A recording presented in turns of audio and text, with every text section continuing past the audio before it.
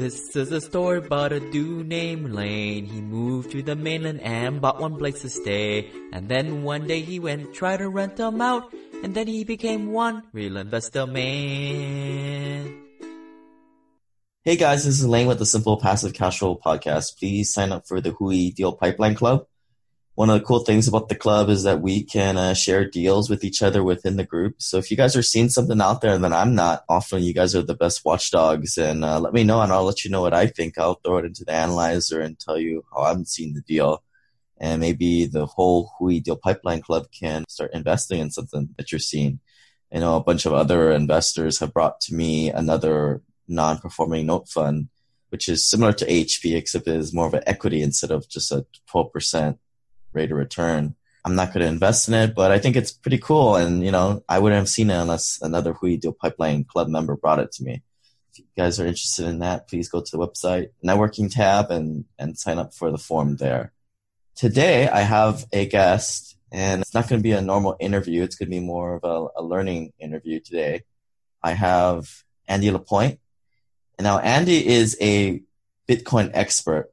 He started getting involved in technology in 2013, and he spent 15 years in a corporate world as a registered investment advisor, Series 7 stockbroker and mutual fund wholesaler. But he offers a deep knowledge of financial markets, blockchain technology, asset allocation, risk tolerance, and cryptocurrency information. How's it going, Andy?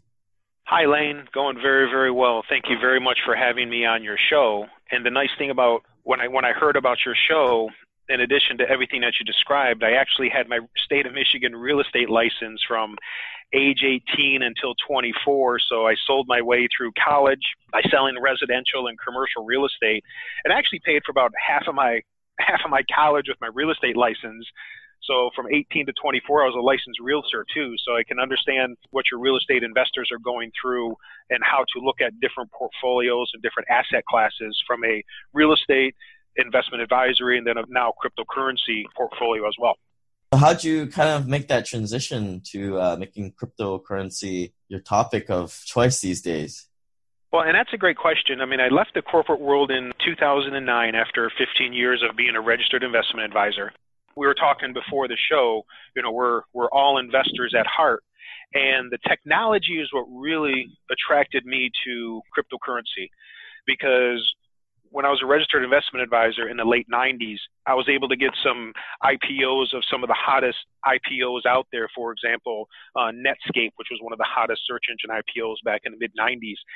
And approaching it from an investment advisory standpoint with return on capital, return on investment is extremely important, but it's also good to know and understand the technology behind it. So in reality, I really started getting into the technology aspect of it, being an investment advisor in the late 90s. And when I heard about cryptocurrency and blockchain, that was just the next generation of the internet. So like it or not, cryptocurrency, blockchain technology, it's here to stay just like the internet. And, there's a lot of exciting things going on in the sector. Yeah, so let's kind of do the 30,000 foot view. And, I'll kind of preface this in saying my own thoughts going into this. I'm not investing in Bitcoin or any other kind of cryptocurrency. I just stay in my lane and I focus in on, real estate deals at the moment. I like the cash flow. I like that it's a hard asset. And then I like to use leverage, which I don't see the same. I don't see any kind of Bitcoin or any other cryptocurrency offering. So that's just why I'm not a fan. But, as I tell the listeners, one of the questions is like, what is something that you've always thought in your head, which, I'm not a fan of Bitcoin at this moment, but always have an open mind and always be learning, because you can apply different things to different kind of investment or whatever you do in the future. So with that said, Andy, what is blockchain and cryptocurrency? Well, and that the blockchain is actually the technology of a particular coin. So, for example, there's over 1,100 different cryptocurrencies to date out there. And just like when you invest in real estate, for example, you have different categories of real estate. You have your vacant real estate, you have your commercial real estate, you have your industrial real estate, you have your resort vacation real estate. Each one has a different purpose and serves a different purpose from an investment standpoint. Cryptocurrencies is exact same way. So as I mentioned, there's about 1,100 different cryptocurrencies out there. Each one of those cryptocurrencies has its own blockchain. So just like real estate or stocks, they have their own silo or blockchain. And each one of those blockchains, hopefully the development team is creating something that's unique and specific to that underlying blockchain, which makes it more valuable. Blockchain, from a 30,000-foot view, is the technology that the coin derives its value from. That's one of the reasons to do that. And a blockchain is basically, if you think of a blockchain where it's, number one, open to the public, number two, it's distributed, and number three, it can never be changed. So, for example, it's similar to when you buy a piece of real estate. You buy a piece of real estate and you go to the title company, then the title company goes and registers it at the Register of Deeds. You have that chain of ownership, and then you could have some clouds on the title or something like that. That's very much similar how a blockchain works. From a 30,000-foot view, when you purchase real estate, you can go back and see who purchased the same piece of real estate all the way back through the Register of Deeds and so on and so forth. But the nice thing about blockchain is that takes it to the next level. Within the next 5 to 10 to 15 years, the entire world, almost every industry in the world will be on blockchain. And the nice thing about that is, number one, it can't be changed.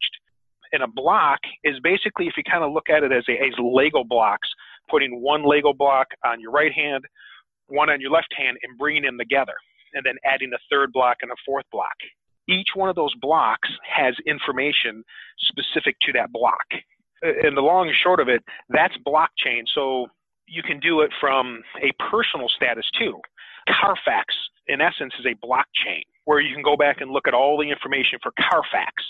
Also, going forward in the future, you're going to have the financial services on blockchains. And probably within the next 10 or 15 years, registered investment advisors, since that's my background in particular, their annual performance is going to be registered in blockchains. So you're going to be able to go back and see how they actually perform. And also, the nice thing about blockchains, it can also verify. It basically creates trust in a trustless world. Today, there's a lot of digital piracy, for example. With blockchain, an artist or an author can create, let's say 1 million copies of a song that's distributed. And 1 million copies, you would purchase a copy, I would purchase a copy, and another, 999,000 people would purchase a copy of that. Every one of those people who purchased a copy of a particular song or of a particular publication, that identification will be listed on a blockchain. So in the future, if you purchase something if you're an artist and you sell something and it's pirated, you can link back ID number 1234 back to John Smith, who purchased it, 4 years ago. But if it's out there on 15 other servers, that's going to help protect digital piracy as well. So that's another example how blockchain is going to work. Yes, because I've seen that with downloading MP3s. I think they append the previous code within the ID tag, and they just keep adding on. Yep, that's exactly right. So the long and short of it, there's more technical stuff that goes into that, and we can talk about that a little bit later. But in essence, that's blockchain, and each one of the blockchains, that's what derives value to the coin. And basically, Bitcoin, it's basically digital gold. It allows you to send a digital coin over the internet to anyone in the world. So it's a peer-to-peer network that's openly distributed and 100% transparent, because all transactions are recorded on the blockchain. And the nice thing about it is it's a distributed ledger. It's not centralized. Where number one, there's only 21 million Bitcoins that's ever going to be created. So it's a deflationary situation. So that's why, number one, that's one of the reasons the price is going up in Bitcoin, because it's deflationary. But also, number two, as more and more people are using Bitcoin, there's more and more merchants and larger market acceptance of Bitcoin. Again, that's the other reason that you're driving the price of Bitcoin. But also, with that public transaction, although it's an anonymous transaction where, let's say, for example, when you look at a dollar bill has a specific serial number in it, written right on a dollar bill, okay? Lane, you take that dollar bill from your wallet and you give that dollar bill, and I take my wallet out of my pocket and I put that dollar bill in my wallet. That serial number is going to be recorded on the blockchain, but it's not going to say it came from Lane to Andy. It's going to say it came from wallet 1234, went to wallet number 456. So there is an ability to be anonymous in Bitcoin, but not as anonymous as some people think. So Bitcoin transactions are traceable. But there are other coins out there that are 100% anonymous because they do use newer technology. And that's what I like to call crypto 2.0. These ledgers, where are they stored? I mean, is this where like the little Bitcoin wallets come into play? Yes, exactly. The ledgers is a distributed ledger, which means it's not stored in one place. And back in the 2008 real estate crisis, okay, the banks had the ability. Let me back up. To answer your question, it's a distributed ledger, which means there's no central place where all that information is stored. It's stored, as you mentioned, in individual blocks on individual computers and individual servers all around the world. So the blockchain cannot be shut off. Unlike in 2008, where you had the real estate crisis, where banks they weren't creating mortgages. You know, they weren't loaning out cash because of the real estate crisis of 2008. They had the ability to basically flip a switch and turn off funding to many of the people on your phone listening to this call. But unlike blockchain, you can't do that. So it's a distributed ledger. It's not a centralized authority. So that's the benefit of blockchain. It can't be turned off. So when you and I do a transaction with our little Bitcoin wallets, does that get uploaded? I mean, they get stored in our physical devices, but does that get uploaded to the cloud and get resynced? More or less, yes. It gets resynced and then added to the block. That transaction that you and I just did, Lane, let's say that's block number 772. And there's 50,000 other transactions that are blocked together to give us that block 772. So that's how it basically is. Or if you look at your, another example is your computer. Your hard drive has all your different files on it.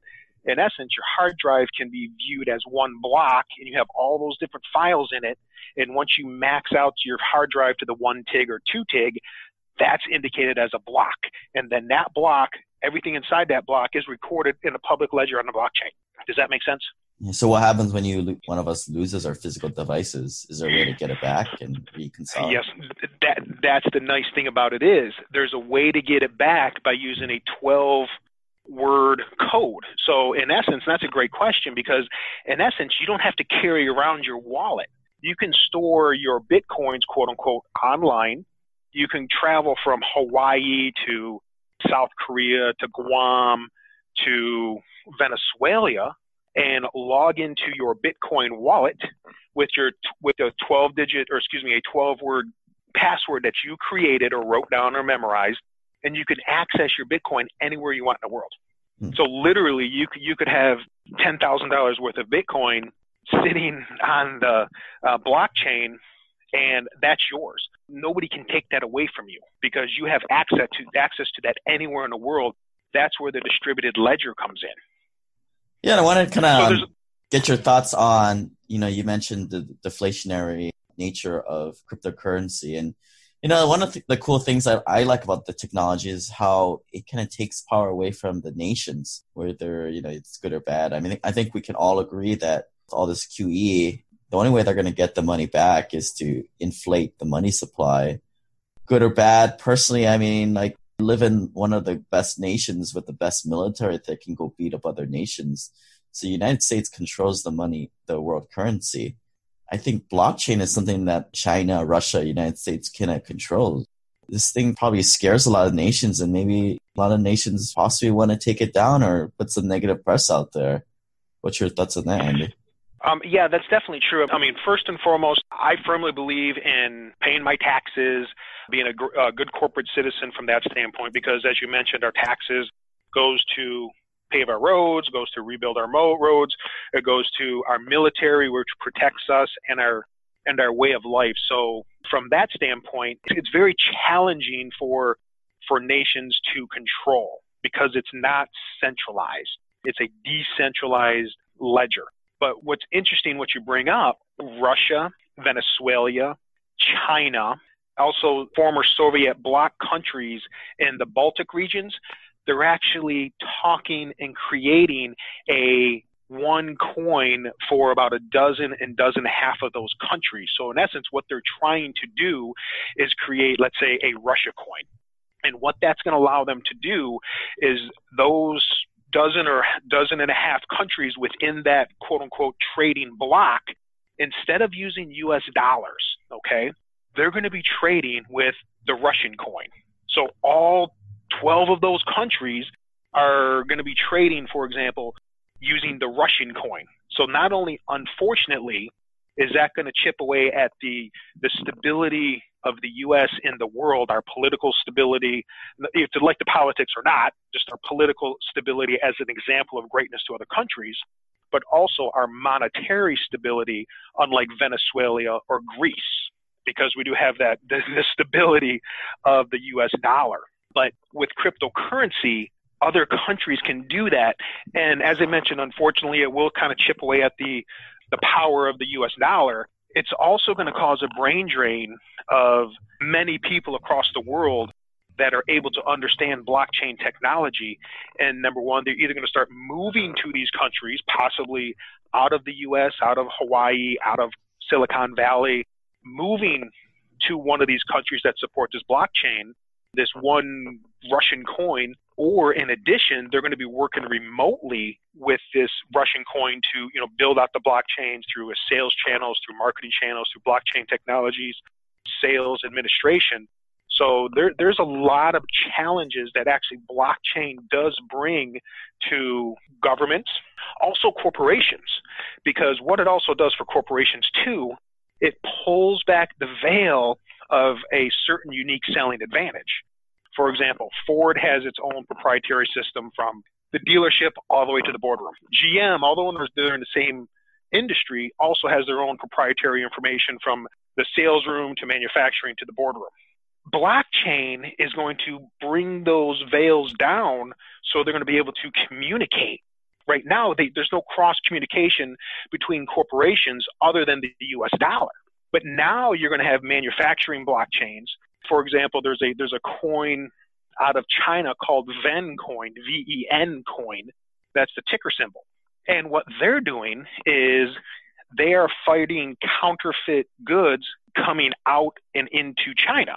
Because as you know, unfortunately for China, their reputation, not so much today, was very tarnished, 5, 6, 7 years ago for all of the low quality and counterfeit goods coming out of China, attacking American brands, international brands. What this coin is going to do, and this blockchain is particularly going to do, it's going to, there's four pieces that go into make this bottle of wine. You have the grapes, you have the glass, you have the cork, you have the label, okay?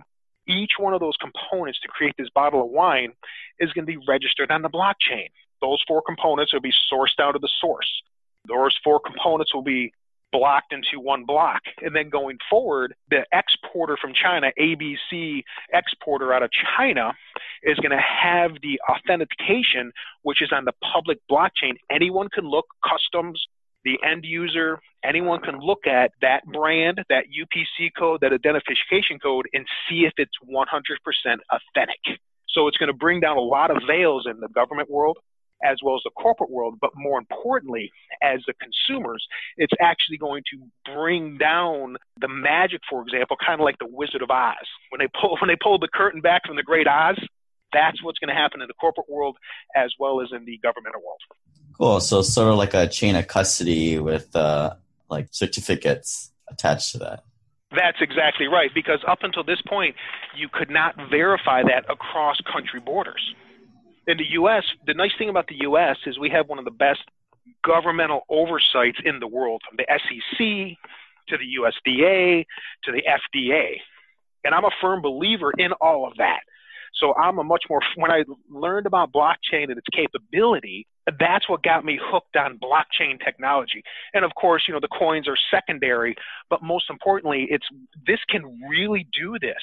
This is going to be a part of our life, just like the internet was, because back in the mid 90s, nobody knew what the internet was. I mean, the internet, Al Gore, of course, started the internet, so it was even before that. But the point of the matter is, nobody knew what the internet was and how it would affect our lifestyle. Just like electronic mail, you can't touch it, you can't feel it, you can't taste it. Email is actually one of the best things that came out of the internet from a productivity standpoint, from a communication standpoint, because a lot of people can argue that the internet itself actually decreased productivity because of social media, Facebook, and everything you can do and waste time at work.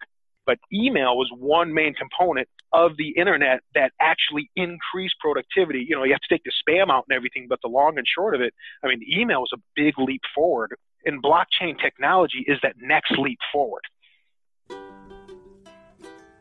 I wanted to say thank you to all the Simple Passive Cash Flow listeners. The content has been all over the place, from turnkey rentals to turkey rentals, and now to syndications and private placements. The feedback from some of you is that it has been a bit of a roller coaster or Korean drama to follow the website's content. To memorialize the past and clean up things, I have created a free web course to get you up to speed by signing up at simplepassivecashflow.com/start. Or text the word SIMPLE to 314-665-1767.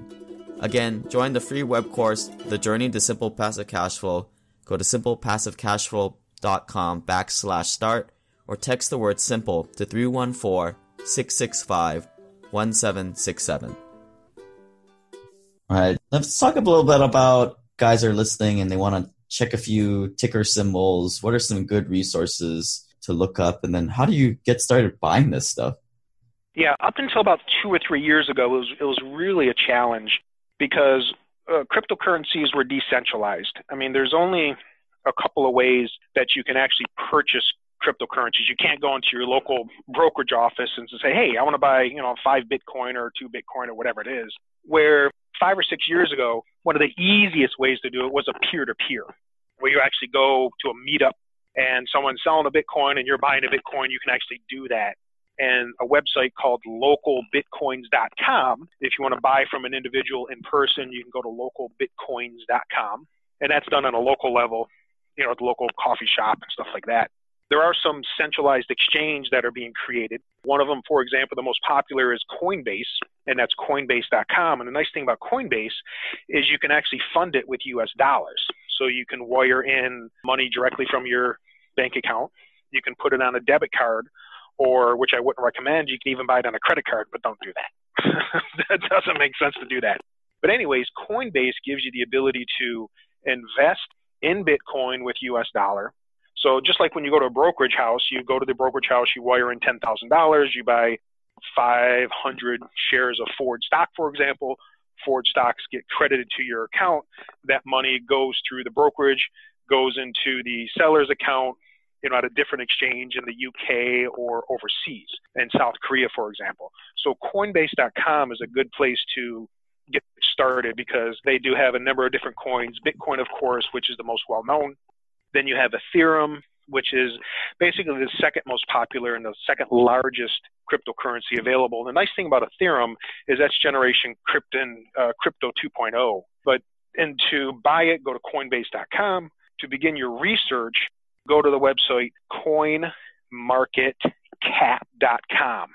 And basically what this lists out all 1,100 cryptocurrencies, and you can sort by name, you can sort by 24-hour high, 24-hour low, you can sort by market capitalization. But what I'd recommend is go to CoinMarketCap, sort by capitalization. Capitalization is how large the coin is in the marketplace. Sort by capitalization and invest in only the top 10 or 15 coins of capitalization max. Because number one, the larger the capitalization, the more proven the coin, but that's unfortunately not always necessarily true. So when you look at cryptocurrencies, number one, of course, you want to look at the capitalization because that does give it credibility. But number two, before you invest a penny in any crypto, you're going to want to do three things. Number one, you're going to want to invest in you want to research the development team behind the blockchain. Okay, you want to know they have the technological capability, they have the experience to actually do what they're saying they're going to do. Number two, you're going to want to read the white paper of the underlying blockchain, which was written by the developers. Number three, you're going to want to visit the website of the particular coin or the blockchain. And then number 4, read the different forums, for example, like Reddit, reddit.com, because each one of the coins or blockchain technologies has their own forum channels.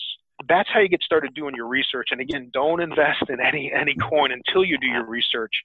Those are the 4 steps to do that is invest in a team, research the team, read the white paper, visit their website, and then read the forums. That way you're doing, number 1, your own due diligence. And number 2, you're comfortable with the technology, because the worst thing anyone can do, Lane, is take money, put it into investment, number 1, that they don't understand, and number 2, they can't watch. Because cryptocurrency is very volatile. It's probably one of the most volatile commodities since in recent history. It's even more volatile than the internet boom of the late 90s. So, and that's what we've done in our course at BitcoinLearningCenters.com. We kind of walk folks through on what to look for, how to get started, but most importantly is how to understand the technologies, the different types of cryptocurrencies available, how to open an account and invest in an account, different investment strategies, and what are the drawbacks for cryptocurrencies too. And that's what I created in my course, the BitcoinLearningCenters.com. A couple other good resources are Deribit, DERIBIT.com. It's DERIBIT.com. And another resource that I got here is livecoinwatch.com. Another good tracker there. So you mentioned, so these developers, it's the key, right? Because there's all these different teams of developers making this blockchain, and simplistically, it's just a bunch of numbers on top of the numbers. But what are these developers working on? What takes them so long? What is the technology that's setting one currency apart from the other? That's a great question. With, for example, Bitcoin, we can go back to Bitcoin. Bitcoin was the first successful digital money. Basically, the purpose of that was to prove the concept, to prove the white paper that digital money, number 1, could be created and used in the real world. Number 2, it was peer-to-peer. And number 3, it actually allowed the technology to move forward. And thanks to the internet technology, that's, of course, what created the online money payment systems such as Bitcoin. Bitcoin, you have the ability to make and send transactions as well as record transactions on the blockchain. Okay, so I like to call that Crypto 1.0. Crypto 2.0 is Ethereum. I mentioned that earlier, and the ticker symbol on that is ETH. And by the way, Ethereum is the platform that the Russia coin, for example, is being built on. And when I say Crypto 2.0, Ethereum is the leader. So basically, Ethereum allows smart contracts to be built. And a smart contract is an ability to have 2 individuals come up with their own terms, come up with their own agreements without a lawyer, and put that to the blockchain. And I'll give you a good example. Let's say, for example, you're hiring a builder to build a duplex for your personal portfolio. And a builder says, okay, from time I get the building permit until the final C of O, it's going to be 90 days, okay? 3 30-day increments. He's going to charge you $90,000 to build that duplex for you, okay? In a smart contract, because my dad was a commercial real estate superintendent for one of the largest commercial developers in the Detroit area. So I grew up in commercial real estate as a handyman with my brother, who was basically working under my dad. We did all the refurb, all the tear outs, all the rebuilds down to the studs. We did pretty much everything but plumbing. But most importantly is the builders are notoriously for being late on their delivery date, their C of O. They're always, 7 days or 10 days or 15 days late. No matter what, they're always late. Okay. And that's been my experience. But with a smart contract, you can say, okay, here's $90,000. We're going to write a smart contract. In 30 days, you need to complete the foundation. You need to complete the frame out, and you need to have the insulation in. In 30 days, if the builder meets those predetermined agreements, they get that 1/3 draw. That $30,000 will hit their account. If the insulation isn't in, they're only going to get $27,000 of that. So there's no more, we're running late, you still owe me. On the 60-day mark, there's another preset benchmark. So who's the person who sets yes, they got done on this day? No, it did not. That's the smart contract. That's where the smart contract comes into play. You can put that in, and again, Yeah, we're still who's the early person? Who's the person dictating that? I mean, is like the Bitcoin wallet have a video and can say yes, the roof got put on? I mean, who's saying it got done or not? Or is it still a transaction between two individuals? Yep, that's a very good question. And with the Ethereum smart contracts, you have different dApps or different components, for example, that can be built onto the blockchain of the smart contract. So, for example, to ensure delivery was done there by the third day, the smart contract, and again, this is second, and we're looking at 3 and 5 years in the future, but smart contracts is the way it's going to go. And that's built upon the Ethereum blockchain. So what's going to happen in this example, 3 days from now, UPS is going to deliver the material for the foundation. The smart contract is going to be able to pull that UPS tracking from the supplier of the concrete as well as the supplier of the mortar and everything else that goes into it and see if it's delivered on 3 days now from Wednesday. If it's delivered in the contract, the contractor says, okay, this part of the contract has been fulfilled, tick it off. 3 days later, yes, everything does have to be recorded and everything does have to have a drop dead decision date from that standpoint.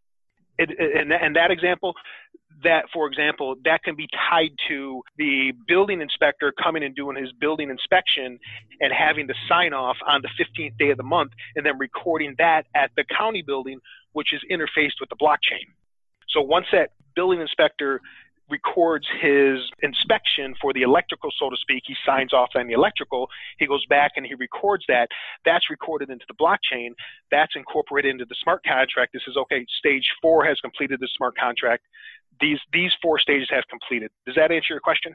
Yeah, so what I'm thinking is like, on eBay, now you have to input your tracking information, so it just gets kind of wound up in the big data blob that they got. Yeah, I mean, with right now, I mean, I own another business as well where we ship a lot of hard products, as well as I own a digital download business too, and we also sell on Amazon, for example. So when I sell something on Amazon, Amazon says, okay, this has to ship tomorrow, Tuesday.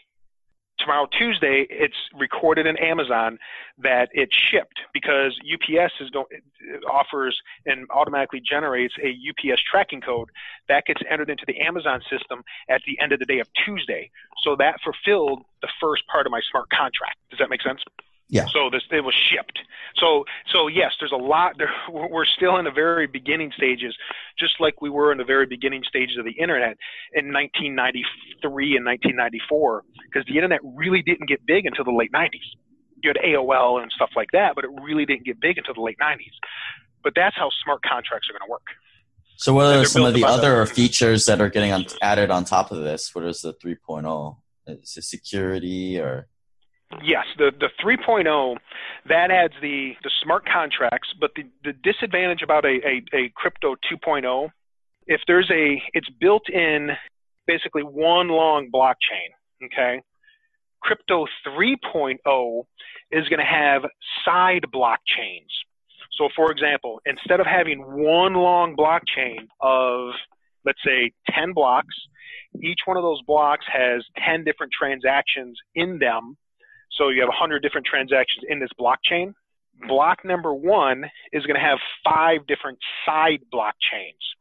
So, for example, in the building example that we just talked about a few minutes ago, block number 1 will have the plumbing inspection C of O on a side blockchain. Block subcomponent of block number 1, part B, will have the building component, subcomponent.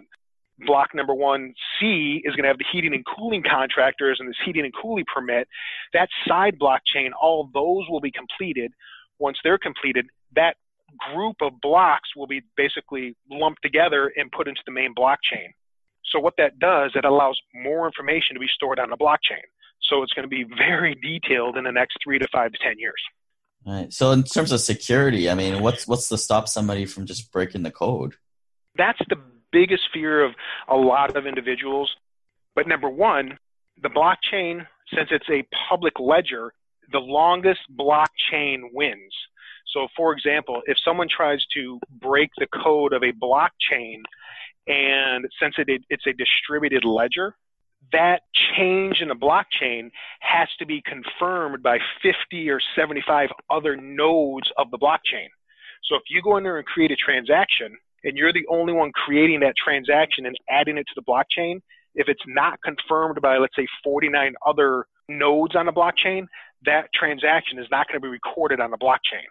So that's going to prevent folks from going in and basically stopping or corrupting the blockchain, because you have cross-confirmation, and that's for the benefit of distributed ledger. Because right now, anyone can go in and, unfortunately, steal our personal identification. With blockchain, our different components of our personal identification are going to be stored in different pieces all over the blockchain. So right now, if a hacker hacks a company database, they're able to access your name, your social security number, your date of birth, your first city you were born in, your pet's name or whatever you put for that profile. On the blockchain, that's going to be separated out into different nodes around the blockchain from that standpoint. So they're not going to be able to get a full access. So for personal identity, the blockchain is going to be a huge leap forward. Yeah, and that's kind of one of the problems too, right? Because right now it's sort of like transacting with gold. I mean, it takes a while for you and me to do a Bitcoin transaction, but some of the future ones are going to be a lot quicker. Like how are they making that happen by keeping security? That's a good question, because right now, I mean, to purchase or sell gold and to purchase and sell real estate, it's very time consuming and cumbersome, of course, because you have to, in gold, for example, you have to have it in your hand. You have to go find a buyer. You have to personally deliver it to the buyer or send it FedEx, tracking FedEx over the mail, or go through a broker. That can take anywhere from 2 to 30 days. Real estate, you can't move a piece of real estate in less than 15 to 90 days. Even if you're paying cash, you still want to do your title clearance. But with Bitcoin transactions are usually done before it really hit the mainstream. Bitcoin transactions were usually done within 2 to 3 minutes. Now Bitcoin transactions are taking anywhere upward of 10 to 15 minutes. So you're 100% right.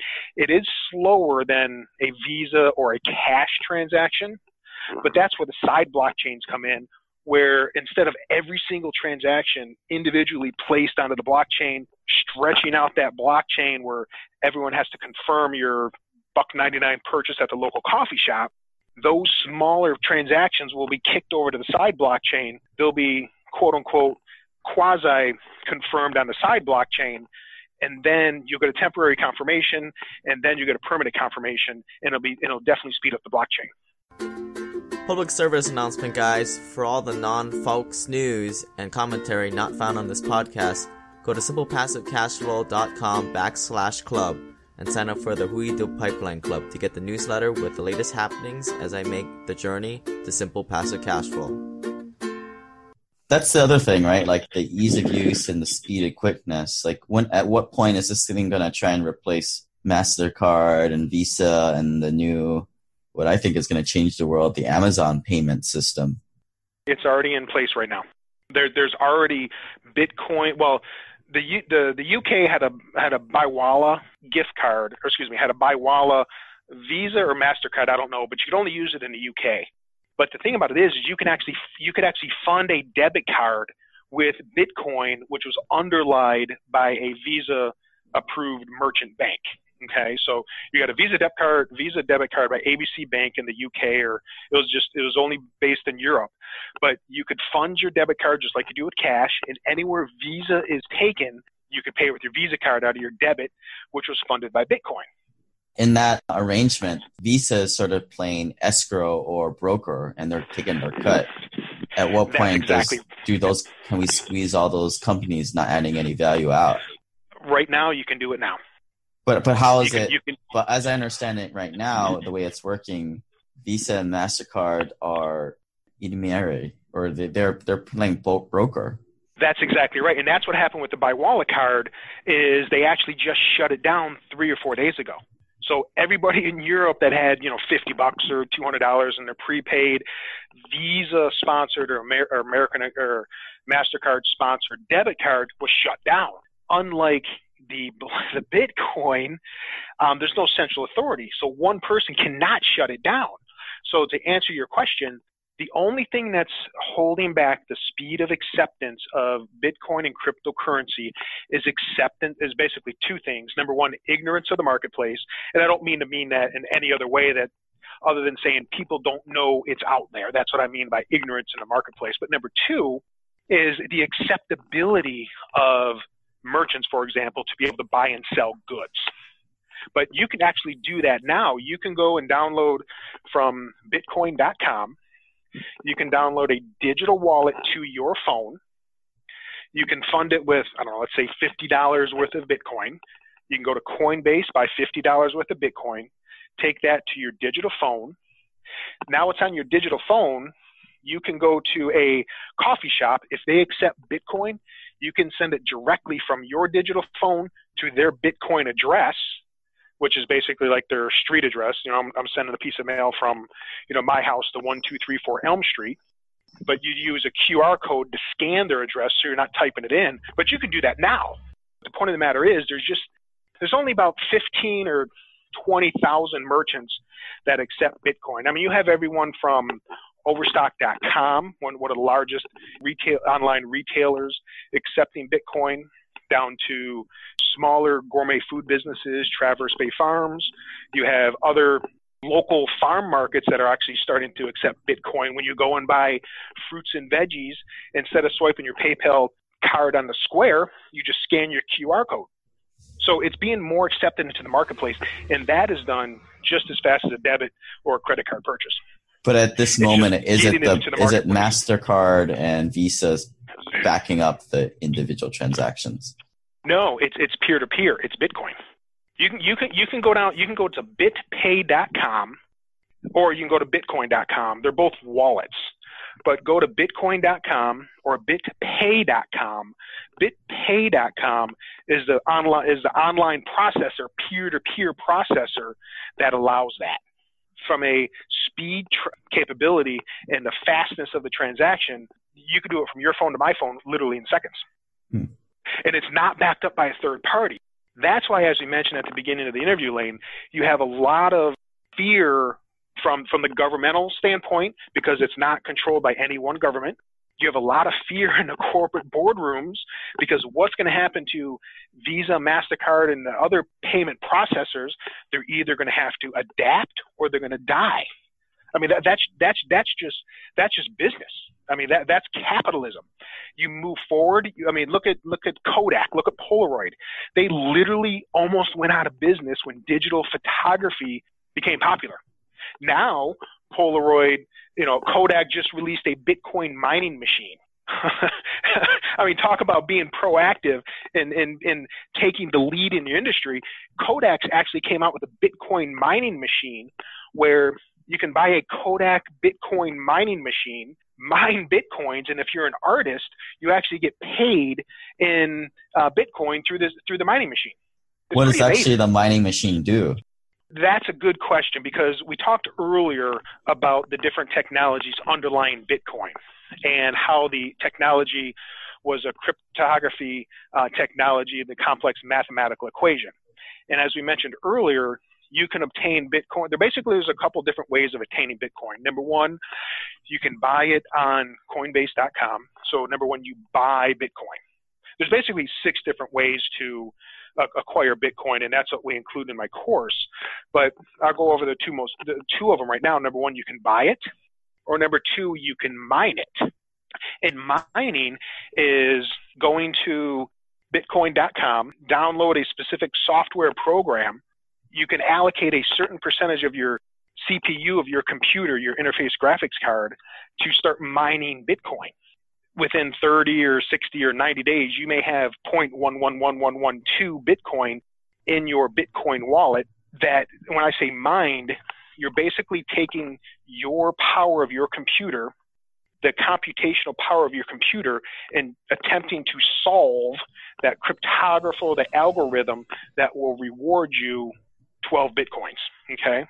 So when you spend energy to solve an algorithm on the Bitcoin protocol, and if you solve that algorithm for spending that energy, you get rewarded 12 Bitcoin, but you also, all those transactions that are waiting to be confirmed, that's how a block is created. Basically, you're lending your hard drive or your processor to help out the other people making transactions. That's exactly right. And for doing that, you receive a small fee for that. So you receive a small fee, and if you solve the problem or the equation for a particular block, you get 12 Bitcoin. That's exactly right. How lucrative is this? I mean, why doesn't somebody just get 100 computers and just start mining all day long? You can do that. That's what they call Bitcoin mining. And if you go to YouTube and type in Bitcoin mining farm, I mean, China basically, unfortunately for the U.S. and Canada, China really took the lead in the Bitcoin mining. Because number one, it takes a lot of energy to, mine a Bitcoin. It takes a lot of energy to do anything nowadays. Fortunately for China, unfortunately for the U.S., China has a lot of open land. Number one, they've already built out a lot of their infrastructure, and a lot of the Bitcoin mining farms, quote unquote, literally have thousands upon thousands of specialized pieces of computer hardware that are literally lined up, but they're using the hydro dams to get the energy. So in essence, all the energy created by the hydro dams, because the Chinese population has not moved, because they're trying to get the Chinese population to move from the city out to the rural area, but bring the technology with them, not the rural area where there's no technology, low cost of living. So they've built a number of hydro dams, and a lot of the mining farms in China are using this no-cost hydro dams, getting the credits back from the Chinese government to mine Bitcoin. So fortunately for China, they did that. Unfortunately for the U.S., because our electricity cost is high, we cannot compete, which means there was a brain drain from resources and technology and smart people, basically, the brain drain that would have been here in the U.S. that actually created in China, which is unfortunate for the U.S. with our future competitivity, not only here in the U.S., but across the globe for anything that's technologically advanced. Is this pretty lucrative then, or is this kind of like you buy a $3,000 computer, you spend $1 a day on electricity in hopes to make a nickel? Well, there's two different ways you can do it. 7-8 years ago, you could do what you just mentioned, Lane, because there wasn't much competition. The hash rate or the difficulty rate to solve a algorithm for a certain block was very low compared to today. So you could what they call solo mine with what you just mentioned. You go out and drop, $1,500, buy a mining machine, connect it up in the bathroom and let it mine. And 5-10 years ago, you could probably mine 1 or 2 Bitcoin a day, but they were only worth $50 to $75. Okay. Now, since people realize that it's very lucrative to do it, because a current block, you would receive 12.5 Bitcoin when you solve a block. Bitcoin is trading at, let's say $20,000. It's trading at about $13,000, $14,000. But let's say $20,000. You just mine 12.5 blocks. I mean, that's $25,000 just to plug something into the wall. That's where, unfortunately, the U.S. lost its competitive advantage and competitive ability when China was able to use their hydro dams. But no, go to youtube.com, type in Bitcoin mining farms, and you will literally see 3-story warehouses, 50,000 square foot warehouses in China full of Bitcoin mining equipment. That's all they do. And some of those miners are pulling in $3 and $4 and $5 million a day at market value of Bitcoin mining. So if you were a guy in America with your laptop making $75, back then, what would you be making today with all the extra competition? Probably nothing. Probably nothing, to be quite honest.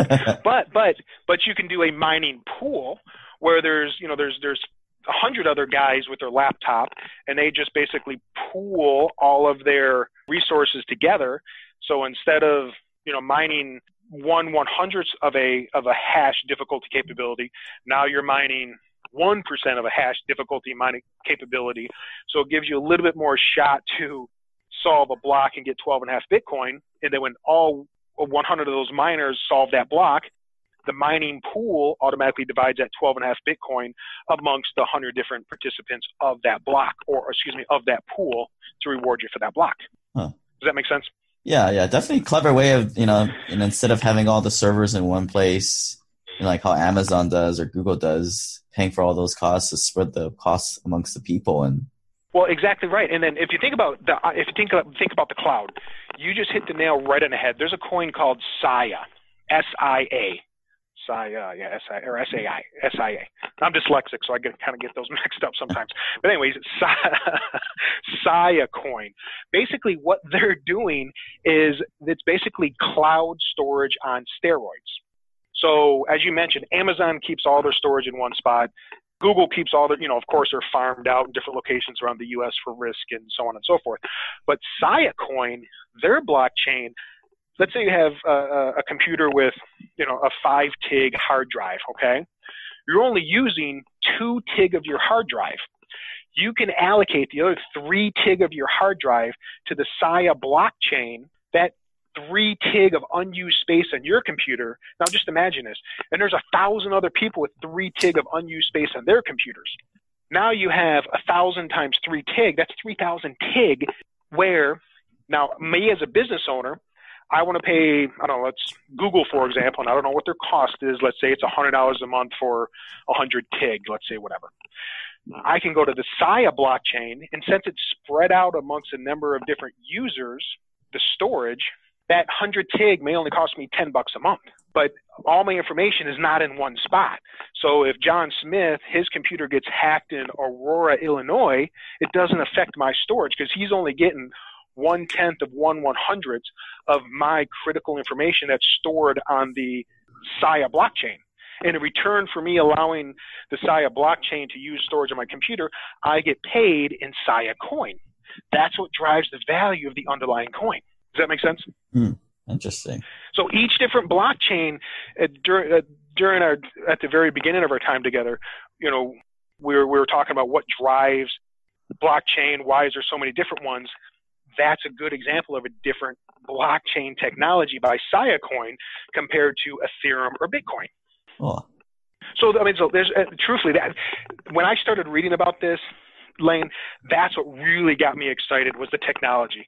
It's because the internet, yes, is as amazing, but this is the next generation. For anyone who didn't participate in the internet from an age standpoint or interest standpoint, truthfully, this is our next best shot.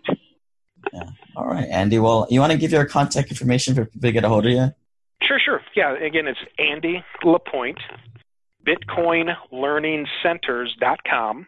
And that's a complete course that we put together for taking individuals on understanding cryptocurrency. What is it? The types of cryptocurrencies available, how to open an account, how to invest in an account, as well as the, what's the next 5 and 10 years going to bring in predictions? Because as you know, when you invest, you always want to look ahead. So when the folks that are listening to us, when they look ahead, again, look at the top 10 or 15 cryptos for market capitalization. Number 2, look ahead for the different niches to be in, especially for crypto 3.0. And you want to look at blockchain technologies that do solve a number of different areas. And some of those areas, I'm just going to go over a few, is going to be anything that has to do with biotech and medical. Also, video games is going to be absolutely huge. And then just another one is the virtual reality, augmented reality technology. And there's blockchain technologies out there that do that. But more importantly, and that's what I cover in my course, everything that we talked about, as well as how to build out portfolios and where to position yourself for the next 1, 3, and 5 years for crypto investing. All right, Andy. Well, thanks for coming on the line and enlightening. I've never heard about the mining thing before, but I don't really want to make this house hotter than it really is.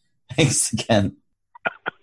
I appreciate it, Lane. Thank you very much. Again, Andy Lapointe with BitcoinLearningCenters.com. All right, and we'll see you guys next time. Make sure you guys set up a call with me and shoot me an email, lane@simplepassivecashflow.com. Bye. This website offers very general information concerning real estate for investment purposes. Every investor's situation is unique. Always seek the services of licensed third-party appraisers and inspectors to verify the value and condition of any property you intend to purchase. Use the services of professional title and escrow companies and licensed tax, investment, and or legal advisor before relying on any information contained herein. Information is not guaranteed, as in every investment there is risk. The content found here is just my opinion, and things change. and I reserve the right to change my mind. Above all else, do your own analysis and think for yourself, because in the end, you are the only person who is going to look out for your best interests.